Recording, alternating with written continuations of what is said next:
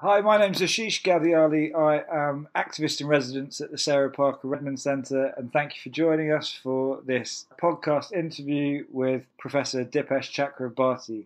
Professor Chakrabarty is the Lawrence A. Kimpton Distinguished Service Professor of History, South Asian Languages and Civilization at the University of Chicago. He was a founding member of Subaltern Studies, was the winner of the 2014 Toynbee Foundation Prize and the 2019 Tagore Memorial Prize. His books include The Crises of Civilization, Exploring Our Global and Planetary Histories, and The Climate of History in a Planetary Age, which was published earlier this year by the University of Chicago Press. It's about the idea of the planetary that we are going to speak today. Professor, thank you very much for joining us. You're welcome. Thanks for having me. I was really keen to talk to you because I am fascinated by the concept of the planet or the planetary. And I kind of thought that you were an important thinker on this subject to engage with. Well, I try. I mean, for my benefit and for all of us, maybe we could start with basics. What is the concept of the planetary, and for you, in terms of your intellectual trajectory, how did you come to it? So, in a way, you see, from the 1980s, and particularly from the 1990s, social scientists and humanist scholars who've been studying colonialism, post-colonialism, questions of racial and other kinds of difference, have been focused on the global as a way of either understanding empires or understanding the local, understanding migration, understanding the global itself as an imperial arrangement, as Hart and Negri would say. For me, the planet as a category emerged from you might say, the interfacing of two concepts or two expressions. One was globalization, of which the central category was globe, and the phenomenon of global warming, which uses the word globe, but I found that it uses it in quite a different sense. It's really exploring the differences between the globe of globalization and the globe of global warming. I felt, in a way, to rename that second globe, the planet, in order to make the distinction clearer between what I'm now calling the globe and the planet, which is not to say, once I made the distinction, I also realized that in different contexts, both humans in general and theorists in particular have thought about the planet. So it was not like I was the first person to use the word planet in talk about planetarity. There have been other discussions of planetarity, but I developed my own understanding of it along particular lines. But really was to indicate what happens to your thinking when you think globalization, the process of globalization, and the process of global warming together. And the globe and the planet for me, became almost two vantage points from which to think about human history and the human condition in somewhat different ways. I mean, let's unpack that then. I mean, what does happen to your thinking? What has happened to your thinking by holding those two distinct concepts? Right. So first of all, I need to clarify that even though I think of them as distinct concepts, they're not concepts opposed to each other. So they don't constitute a binary opposition. So it's not an either-or relationship. In fact, I argue that historically, it's the intensification of the process of globalization that creates the planetary perspective. So in a way, the planet is an older entity historically than the global, but it kind of becomes visible to us through an intensification. As we tunnel our way through globalization, we kind of see it, whereas the object I'm calling planet existed before as object for specialist knowledge, like geologists or earth system scientists or astronomers, or others would have thought about it differently.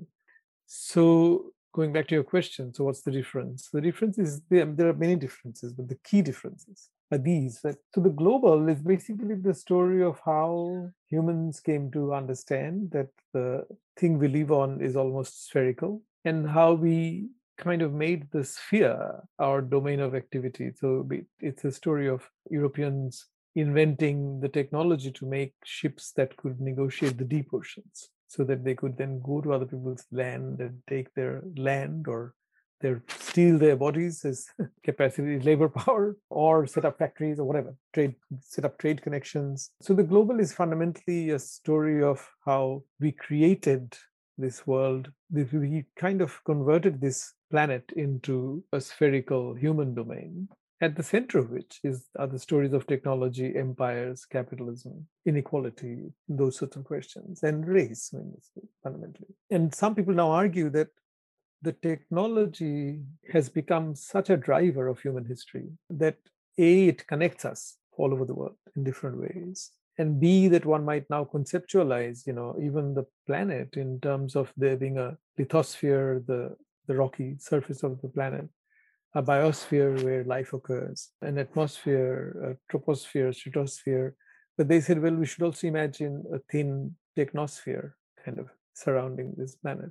And they argue that without the technosphere, it would be impossible to sustain 8 billion human beings, lives of 8 billion human beings, or 10 billion human beings. And one of the calculations suggests that if you took all this technology that's developed over 500 years away, then human population would crush to about 10 or 11 million. So their argument is that technology has become the precondition for biology. Is that a position that you agree with? It's a persuasive position. I'm not a technosphere specialist to be able to controvert the proposition in a way that somebody else studying technology and the history of it might. But clearly, if you include medicine in technology, and public health is part of that technology. So if you include the invention of the microscope, without which the microbes would not have been seen, then clearly it makes sense to think of technology in that broad sense as supporting so many lives. Because the amazing thing about human population is that we were about 1.6 billion at 1900. And in 100 years, we went up to 6 billion. So it took us, Homo sapiens have been around, they say, for 300,000 years. So it took us almost that period to get to the number 1 billion. And then what happens that we suddenly jump to 6 billion and then to 8 now, maybe 9 or 10 before we stabilize. And also humans live longer. I mean, I was recently reading something about colonial Calcutta and privileged people, really, really rich people, their biographies, short collections of their biographies. And people were dying at 39, 41, 49. Somebody who lived up to 60 was seen as having a very good constitution. So if you think of even the expansion of the longevity just of the privileged, forget the poor, clearly public health, medical technology, all of things. So the global is a story about what human beings have done, and therefore both to each other, but as well as to the planet, to nature. And therefore, it's a humanocentric story. But what happens through the intensification of globalization, and one part of this story of the intensification that interests me a great deal. Sorry, you asked a small question, I'm kind of carrying on, but it would probably help to at least do the groundwork for what we are going to talk about later, so at least to get the distinctions clear.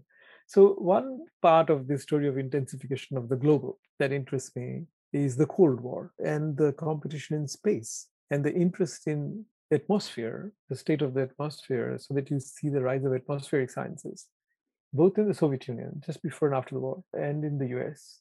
And this has to do partly with the explosion of nuclear bomb. So they were interested in the radiation fallout and measuring that. Partly to do with the competition in space, which had military implications. Partly to do with the interest in the Soviet Union and the Americans had in weaponizing weather, in experimenting with droughts, floods, if you could cause these things in your enemy's territory. So, and out of this, NASA was very much a part of this, right?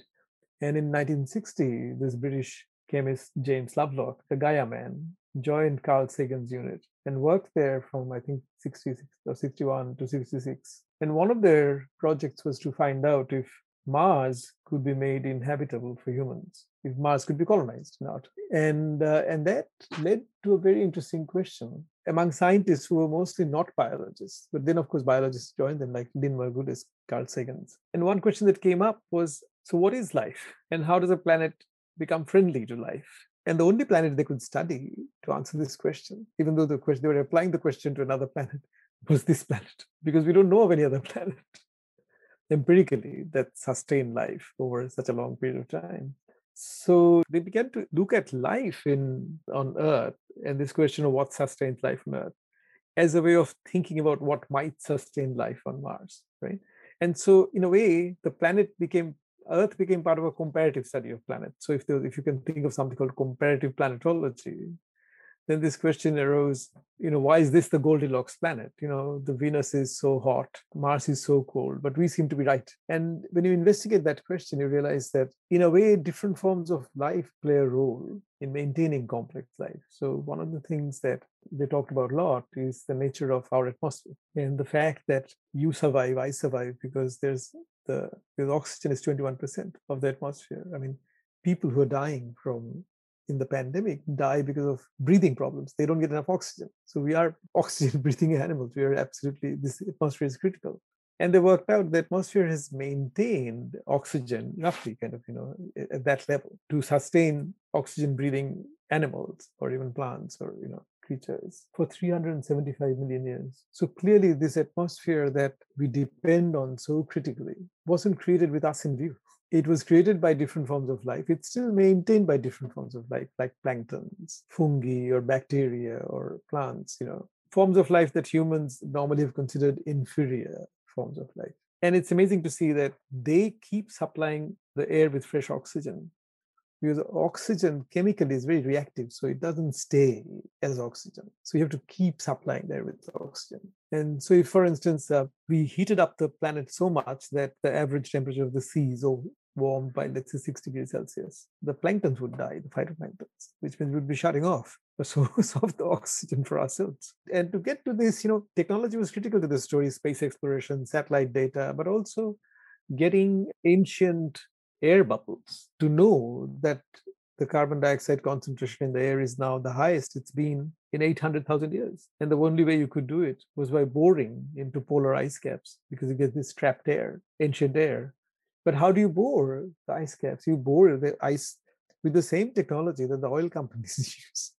So you can see the technology that's created global warming, that's helped to create global warming, was also being used in finding out data about ancient air. So that's why I say that it's the intensification of globalization that kind of led to this realization that there are processes that you might think of as planetary, which are both geological and biological nature, and that work in tandem to keep life going, which doesn't mean that it's eternally stable, because it lurches from one condition to another. You go through extinctions of major forms of life. But you suddenly realize that there is this entity which is active, dynamic, almost systemic, right? And NASA created a committee called Earth System Science in 1983. So it's this Earth as system that I call the planet. And the point is that the planet in its construction, look, these are both human construction. Humans have thought up these categories. But the global is a category to which the humans are central, because it's all about what humans do to each other and what they do to nature. The planet, the Earth system, is a category which that decenters humans, because in the story of geology and in the story of evolution of life, humans come so late that you can't make humans the center of the story. I get it. So fundamentally, the difference that you're describing is one that is it's an experience, right? Like it's a perception. Well, what I'm saying is, say, I'm not a scientist, so when I read geologists and biologists and earth system scientists as kind of fellow historians, right, who work with different archives, different methods. So what I take from them are the conclusions on which they have provisionally agreed, in spite of all the internal debates. And I take that to then create two perspectival vantage points, right? One is human-centric, the other that decenters humans. One asks the questions exclusively about humans and what they do to each other. The other actually tells the same story about humans, but decentering them, right? It also tells the story about how the planet works. And the scales are very different. So the global is 500 years old. The planetary is as old as the age of the Earth. And you have to remember that oxygen was toxic for the first creatures. So this oxygen did not become an important part of the Earth's atmosphere until 2 billion years ago. And so many creatures had to either die or dive underground, the nitrogen-fixing bacteria, that sometimes scientists call that oxygenation event the oxygen holocaust. So if you looked at the story of the oxygen in the air from our point of view, it's a blessing. But if you look at it from the point of view of bacteria that subsisted mainly on nitrogen, it was a holocaust. So it sort of it shifts your perspective. Yeah. And for you, that relativity, what's that breed in terms of temperament? The experience is really one about, the first experience was honestly surprise and shock, because in the story we tell under the rubric of globalization, and whether we tell a story about racism, struggle against racism, struggle for socialism, struggle for human rights, struggle for democracy. And I was a historian completely of that stable, right? I mean, I was not trained to be a scientist. I mean, I did some undergraduate science, was not. The experience was, first of all, of recognition that we have taken the world for granted, that the everyday givenness of the world, you wake up and the tree stands in the same place and the mountain stands in the same place. This realization that to take this as given, to take the world as given, as it seems to me, was fine so long as humans themselves had not become a geological force capable of changing the landscape of this planet. Right? Let me explain it this way. Take an artifact as common as a tourist guidebook. And what will it do? It will tell generations of tourists, travelers, let's say since the coming of Thomas Cook, right? So over the last, 100 something years. It has told people to go and visit the same site again and again, go to that beach, that mountain's beautiful, blah, blah, blah. Because in human terms, we take all that to be stable, right? But when your time scale expands, you suddenly realize how restless this planet is. And all that you take to be stable is very unstable. And when do you remember the instability of it, of mountains, for instance? You remember it today because of the crisis that this attitude of taking it for granted has produced. And my example of that are the Himalayas. There are so many projects. India alone there are more than 1,000 projects of blasting the mountains, either to create dams or bridges or street roads, whatever, that all the nations that possess the Himalayas, China and India in the main, are carrying out, and that are carried out, and the kind of problems they're producing for human beings today, landslides, avalanches, those crises remind you that the Himalayas are a young mountain, right? It's growing every year because the Indian plate goes and hits the Asian plate. It reminds you of all those geological. The crisis reminds you that you have to keep in mind that it's a very active mountain, and if you keep blasting it, then your blast can somehow multiply or act in sync with the instability of the mountain because of its youth. So what I'm saying, before, I mean, in my book, I quote Wittgenstein. Wittgenstein is a wonderful saying. He says, humans look at a building and say, how old is it? Why don't we ever ask it of a mountain? No, that's because we think of the mountain, for our purpose, it doesn't matter. It's always there. It's that kind of scalar shift that the globe and the planet does. And I suddenly began to see that unless we realize our geological agency and the geomorphological role we play, that is changing the landscape of the planet, we won't realize the depth of the predicament that we're in, that goes by the name of climate change or global warming or whatever. I mean, it's a profound predicament that human beings have fallen into. That's why I say that the human condition has changed. What do you mean by that? What do you mean by the human condition has changed? And actually, what can this awareness that you're describing actually point us towards tangibly in terms of the climate crisis? In terms of the human condition changing, one easy way of describing that would be to go to Hannah Arendt's book, The Human Condition, which was written in the shadow of the Sputnik, the Russian Sputnik going up. And Arendt ends the book thinking about the Sputnik, thinking, what does it mean that human beings are looking at space?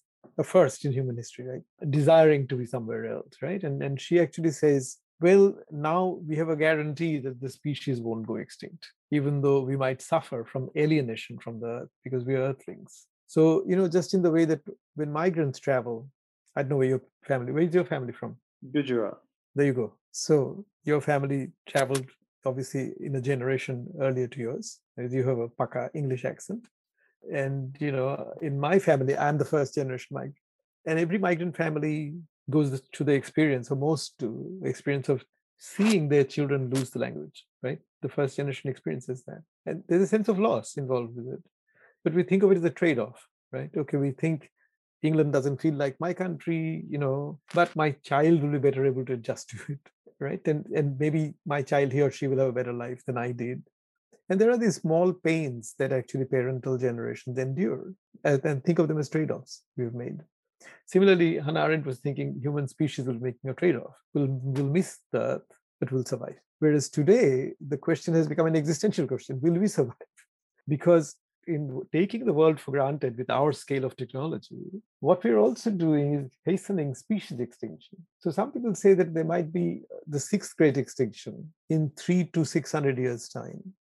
Some people argue that we're already in the first phase of it because, 300 to 600 years is nothing in geological time, right? It's a moment. And the experience of every extinction is that when the extinction happens, the dominant species may not go totally extinct, It might mutate. Dinosaurs survived as birds, the aviatory dinosaurs, but it doesn't dominate anymore. So instead of the moment of the Sputnik, when Hannah Arendt think, okay, I can think it doesn't have a trade-off. I think now we're in a moment there are no trade-offs. Elon Musk might say, go to Mars or whatever, but I don't think the solution actually exists because it's not obvious that Mars is habitable or will be. So that's why I say the predicament is deep, because the global expansion of humanity, for all the internal inequalities and battles and racism and class warfare and casteism and all of those things that have marked it, have also, it's also spoken to certain human notions of welfare, well-being, flourishing, right? If you look at the number of humans who purchase consumer gadgets. So if you think of them as the global consuming middle class. So again, interestingly, we reached the figure 1 billion in 1986 or 85. Then it took 21 years to add the second billion. Then it took 9 years to add the third billion, and some 7 to add the fourth. So you can see that not only are more people living better, but they're doing so faster and faster. And all this has an impact on other forms of life. And the pandemic is an example of what this kind of expansion of expansive, extractive human flourishing does to the planet. It destroys the habitats of wildlife.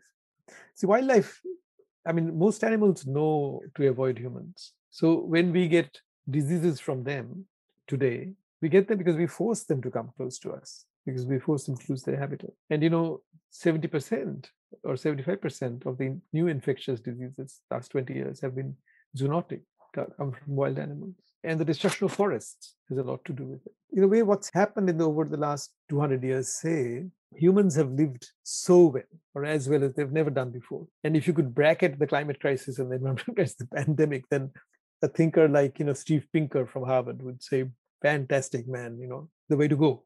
And our intelligence will solve our problems. We're a very clever species. Technology will solve all problems. Don't worry about this. We're doing better and better. But if you're not a Steve Pinker, and if you take these other crises seriously, and what Earth system scientists are writing, biologists are writing, then you realize that we are in a deep, deep predicament, because you can't ignore the question of human well-being, but at the same time, you can't afford this cost that we're currently paying to live well. It sounds to me like you're describing clearly in macro terms a moment of crisis and a language that we can grasp the nature of the crisis that we're in. It sounds to me as though this is also coming out of an experience of crisis. You talk about your own training. It'd be good to hear more from you about your background. I know that by background you're a Marxist historian. As you've articulated, this is terrain that is far from your background. I'd love you to tell me the story of the moment of that rupture. Personally speaking, the rupture happened in 2003. I was not a student of climate science before then. And if you ask what made you go to this science, it was a very personal experience. The deeply personal experience was this. So I went to Australia in 1970, end of 76, December. And before that, I was born in Calcutta. I'd grown up in Calcutta. I didn't belong to a family that dreamt of sending their children overseas. I was a very middle-class family. My parents' dream would have been for me to have a good job, own a car, be affluent, but to be in Calcutta and look after them and live with them. And part of it, that was my desire too. It was not like it wasn't my desire. But other things happened. So I went to Australia to do my PhD and went to a city that couldn't have been more different from Calcutta. It was Canberra. Calcutta was sort of so many millions of people. Canberra had 200,000 people. Calcutta was chaotic, ramshackle trams, and Canberra was picture postcard clean, squeaky clean. The sky was a wonderful blue. And the wonderful thing about Canberra was that what the Australians call the bush nature, or little hills, and where you could go hiking, runs through the entire city. The city is built around, the suburbs are built around these mountains, little mountains. Almost every suburb has a mountain at the back, a hill, and you can go for a walk in the morning. And it's beautiful. And there are nature spots and stuff. So, and my Australian friends were all into outdoors. So they helped me discover something that I'd never discovered in my Bengali life in Calcutta, something called nature, outdoors nature. Nature that I loved in Calcutta was sort of in poetry, on screen, in something that we actually experienced. In 2003, a horrendous fire burnt about 300 houses in Canberra. killed about, I don't remember, quite a few people, like in tens, 20s or 30 people, and destroyed all the nature spots and killed a lot of the birds and the animals. Canberra had beautiful, it was like a bird sanctuary. And I felt totally bereft. So after I came to Chicago in 1995, ANU offered me a series of visiting positions for about 20 years. So I used to go back every year. And then I would drive to a waterfall outside of Canberra. I'd go to these spots, take friends, take visitors, because that was my kind of going back from Chicago. It's like leaving Chicago in summer was like my journey into nature. And to see all that burned down and look like scenes out of Mad Max gave me a deep, deep sense of loss and bereavement. And I grief. And people were scared of what's going to happen. There was a huge drought in Australia. There was a water scarcity. Water was rationed. You couldn't water your garden. And I saw Australians being scared. They were saying, maybe the land is too dry. Do we have to go somewhere else to live? Do we have to become a water importing society nation? And that increased worries about security, war, blah, blah, blah. I saw a white, relatively affluent nation being totally scared. And it became, eventually in 2007, an electoral issue that brought Kevin Rudd as the prime minister, and Australia signed the Kyoto Protocol, which they hadn't done till then. But I'm still talking about 2003. And Australia has a very good number of excellent environmental historians. And when you go to Australia, it's very hard to ignore knowledge about the land. It just comes to you. So I knew that Australia had cyclical wildfires because the gum trees need fires to regenerate themselves. So they've been prehistoric fires. So I went to my friends and I said, but why were these fires so bad? And they said, Dipesh, this is not an ordinary drought. This is climate change. And I said, what's climate change? And then I began to read up. And what blew me away was the statement by many scientists that humans had become a geological agent. Now, I've grown up on E.P. Thompson and social history of the 1960s, subaltern studies, where we talked about looking on women as the agents of their histories, peasants as the agents of their histories. Now, that word agent meant your capacity for autonomy, your capacity to project yourself programmatically out of yourself onto the world to do something. But a geological agent, the word agent has a very different meaning. It means almost a Newtonian force. And I thought, wow, these are two different, same words, two different meanings. And that's how I came into it. So that's what happened was I couldn't help thinking through the consequences of this realization for my thinking as a historian. And I wrote up whatever I felt thinking about these consequences. I wrote them up in my mother tongue, actually, Bengali first, because I had promised to an old teacher of mine in Calcutta that I would write something for his magazine every year. So I submitted this essay and he published it. And my friends in subaltern studies who were there and said, we don't think about these things. I mean, it's interesting, but not our problem. It kind of sank without a trace. Then I came back to America and I was then on the editorial board of this journal called Critical Inquiry in the Humanities. And the editor, Tom Mitchell, came to me and said, we're short of articles. Do you have something you can give to us? And so I wrote it up in English and, adding more footnotes and made it more academic than the Bengali article was. And it went like, boom, it sort of, people were immediately interested. And in Europe, in Turkey, it got translated into Chinese, in Latin America, so many languages the article got translated into. And then, I got a lot of appreciative reception. I also ran into a maelstrom of criticism. And there were people saying, what's this stuff, deep history? Why is he interested in species? This is all about capitalism. I had actually spoken about capitalism and its role. I had actually said about that capitalism is the rabbit hole through which we fall into this predicament. I hadn't ignored capital. I actually even said that climate change will increase the inequalities, exacerbate them. But then I'd also said, but we have to kind of talk about the deep history. We'll talk about the history of us as a species and our relationship to other species. And many Marxists took umbrage at that. And they thought that to talk about species was to sidestep the question of who was responsible for greenhouse gas emissions. Obviously, the rich people and the rich nations were. So I got intellectually pummeled. But I still didn't give up, because I thought there's something about this exposure to deep history that these guys are not acknowledging. And that's how, so in arguing my position against these positions, that I eventually came to the globe-planet distinction. Other people helped me. I mean, Catherine Malabou, the French philosopher, she first said, she wrote a very good critique, actually, of my article, and Dan Smith, the Harvard historian's book on deep history. And in that critique, I think it's the first thing that she was saying that, look, the two words globalization, and they don't mean the same thing. So those things kind of acted as the first sparks of ignition. But eventually I developed this idea of the planet mainly by reading into Earth system science. So the planet is very much what they call Earth system, but Bruno Latour in following and Tim Lenton in following James Lovelock still call the Gaia. And there are interesting differences between Earth system and Gaia.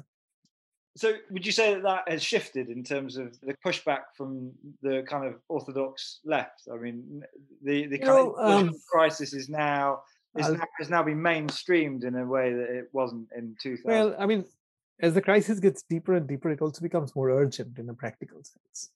And as Michael Mann, the climate scientist, says in his book, that if you really think that we first have to get rid of capitalism, and in order to deal with the climate problem, then the climate problem is not urgent enough for you, because we don't know when we get rid of capitalism, but this problem is here. But also, I think some people, now that the book is out and I've had some discussions, it's also clear that some people are seeing more my point, that I was not denying the role of capitalism or the role of the inequalities or race or anything.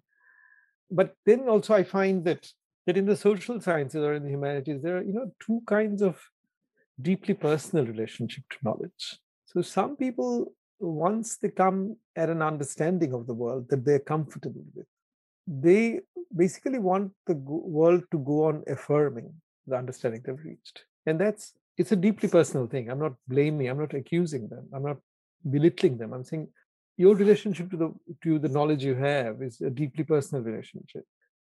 So every time something happens, they go back and work on their Marxism, they might tinker with it, but their project really is to update Marxism. Whereas, for whatever reason, temperamentally, I love it when the world ambushes me and shows some holes in my understanding, because I kind of feel psychologically, and I'm not, again, defending myself, I'm just describing my temperament, that if you told me to live with the same understanding for the remaining years of my life, I would feel imprisoned. I would find that to be a trap, because I operate from the assumption that nobody gets it right. We never fully understand it. And it meaning everything else, everything that is around you, including yourself, your body, everything. And I think, therefore, understanding is a constant struggle. And one has to be open and be positive about the moments when your understanding breaks down. And for me, 2003 was a moment like that. So you talk about race, caste, and class in terms of the body, in terms of the planetary body, right, in your book. Right. Are you attempting to bridge the language of Marxian labor relations? And is that what you're trying to do there? Well, in a way I am, but remember that the massive amount of help came from this person I was discussing, Rohit Vemula, who himself was a very interested reader of Carl Sagan.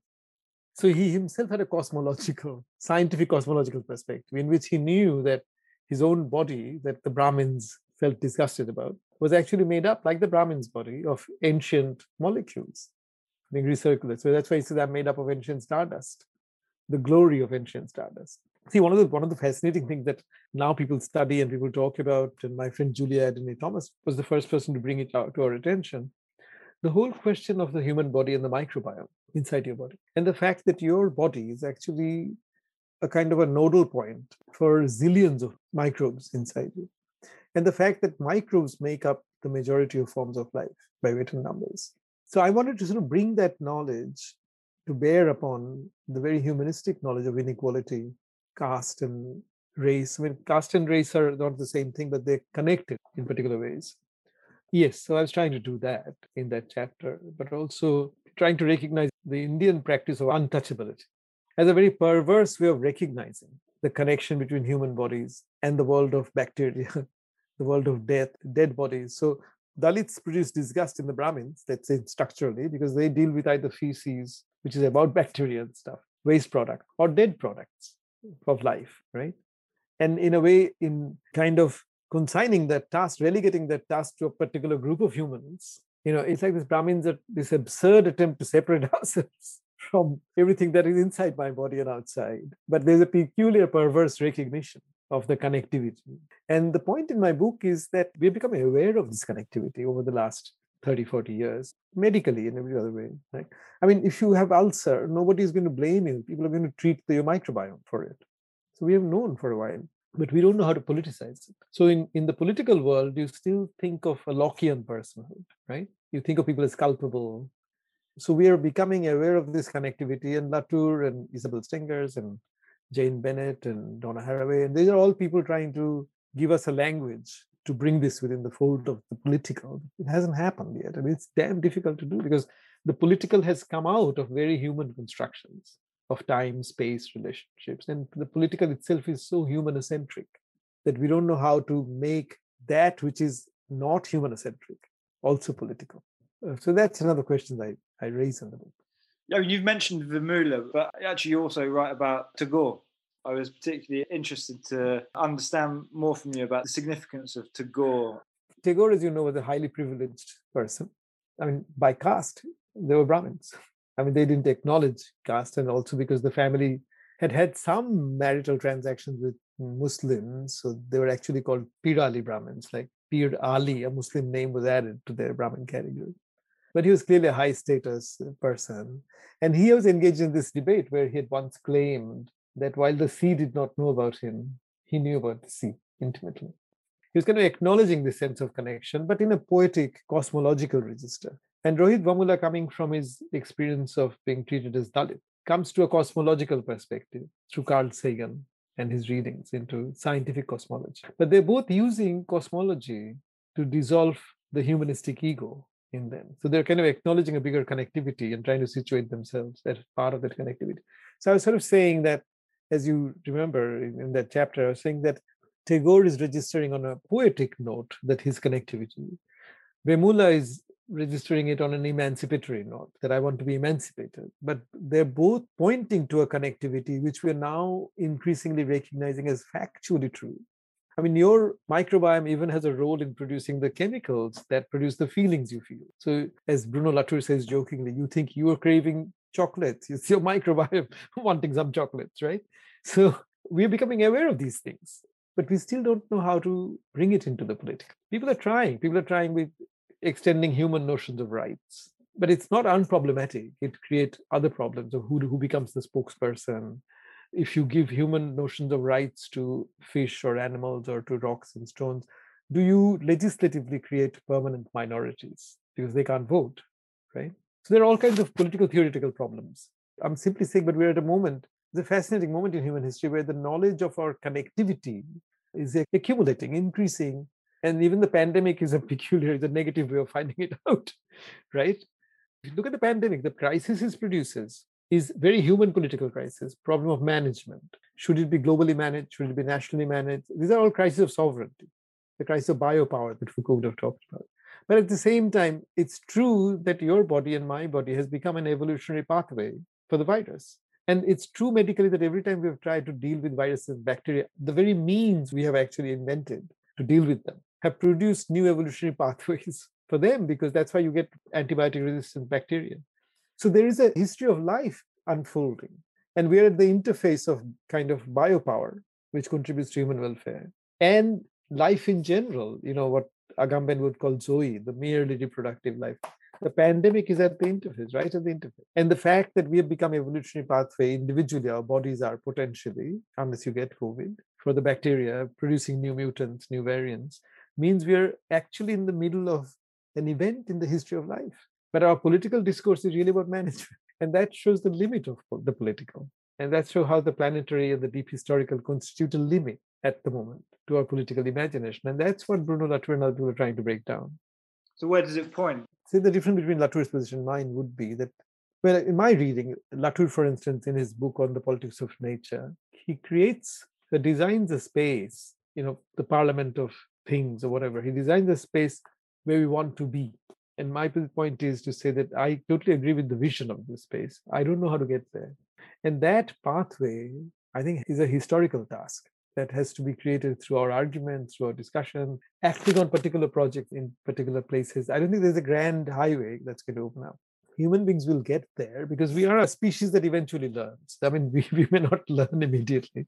We learn through suffering. We learn through having lost, but we learn. It's not that we don't learn. I mean, sometimes in our terms, the learning happens at a glacial pace. So we'll get there. But at the moment, I sometimes, respectfully think of Latour's text and other things as kind of Thomas More's utopia for our times. Right? But we need these visionaries. Whereas my project is really to map out the predicament, to understand the shift in the human condition from Hannah Arendt's time.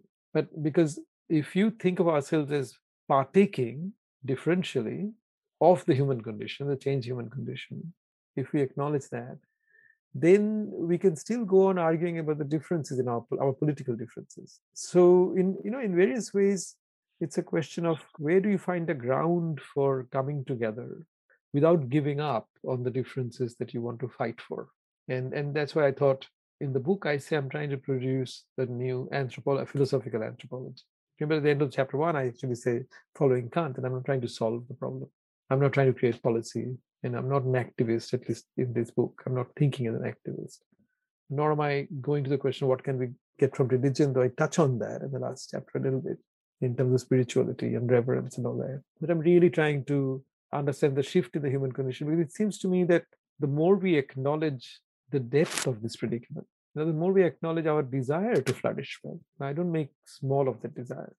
At the same time, how do we flourish as human beings without creating this problem for us? And there we have to acknowledge what kind of connections we have, that we come late, that we have become a dominant species. And there's another way to come to the same problem. So I raised this question that if we are a minority form of life, and let's say the microbes are the majority forms of life, but we are in a situation where we dominate the hell out of them because we make other life forms go extinct and stuff. Then if you thought about it politically and purely human terms, then it's a bit like South Africa in apartheid times, when a small minority dominated, a small white minority dominated a huge black majority, right? Or, if you looked at the way we gain knowledge about bacteria and viruses and protists and these little things, you'll find that we gain knowledge about them in order to control them, in order to defeat them, in order to manage them. If those were human beings, bacteria and viruses, then you would call it colonial knowledge. But they're not human beings. I'm not saying that the knowledge is unnecessary, but then you can see the problem that if similar things were happening between human beings, we could easily politicize them. You could easily say, hey, we need to develop minoritarian forms of thinking, or this is not the way to know our people, right? Just to manage them. That's Orientalism or that. But that's exactly what we do with respect to the other forms of life. So if you say, but Dipesh, we can't extend these categories to that domain, then I'll say fine. But I'm again coming back to my proposition that you are at the limit of your political in dealing with these things. I'm still trying to think my way through this question of how to develop minoritarian forms of thinking at a species level, at a human level. How could one? What would it mean? And I'm trying to learn from people who thought about minoritarian forms of thinking intrahuman. So is that what you're working on next? Working would be glorifying what I'm doing, but I'm thinking about it. Yeah. What are you working on? I'm not working on a big project, but I'm trying to think my way through some of these problems. The problems that the book ends with in giving lectures. I'm just trying to take my thinking a step forward. Well, I really appreciate you sharing your time and talking with me. So your book is called The Climate of History in a Planetary Age. It's published by the University of Chicago Press. I highly recommend it to all of our listeners. Thank you. Thank you for listening. For more information about UCL Sarah Parker Remond Centre, find us at ucl.ac.uk/racism-racialization, or follow us on Twitter at UCL_SPRC.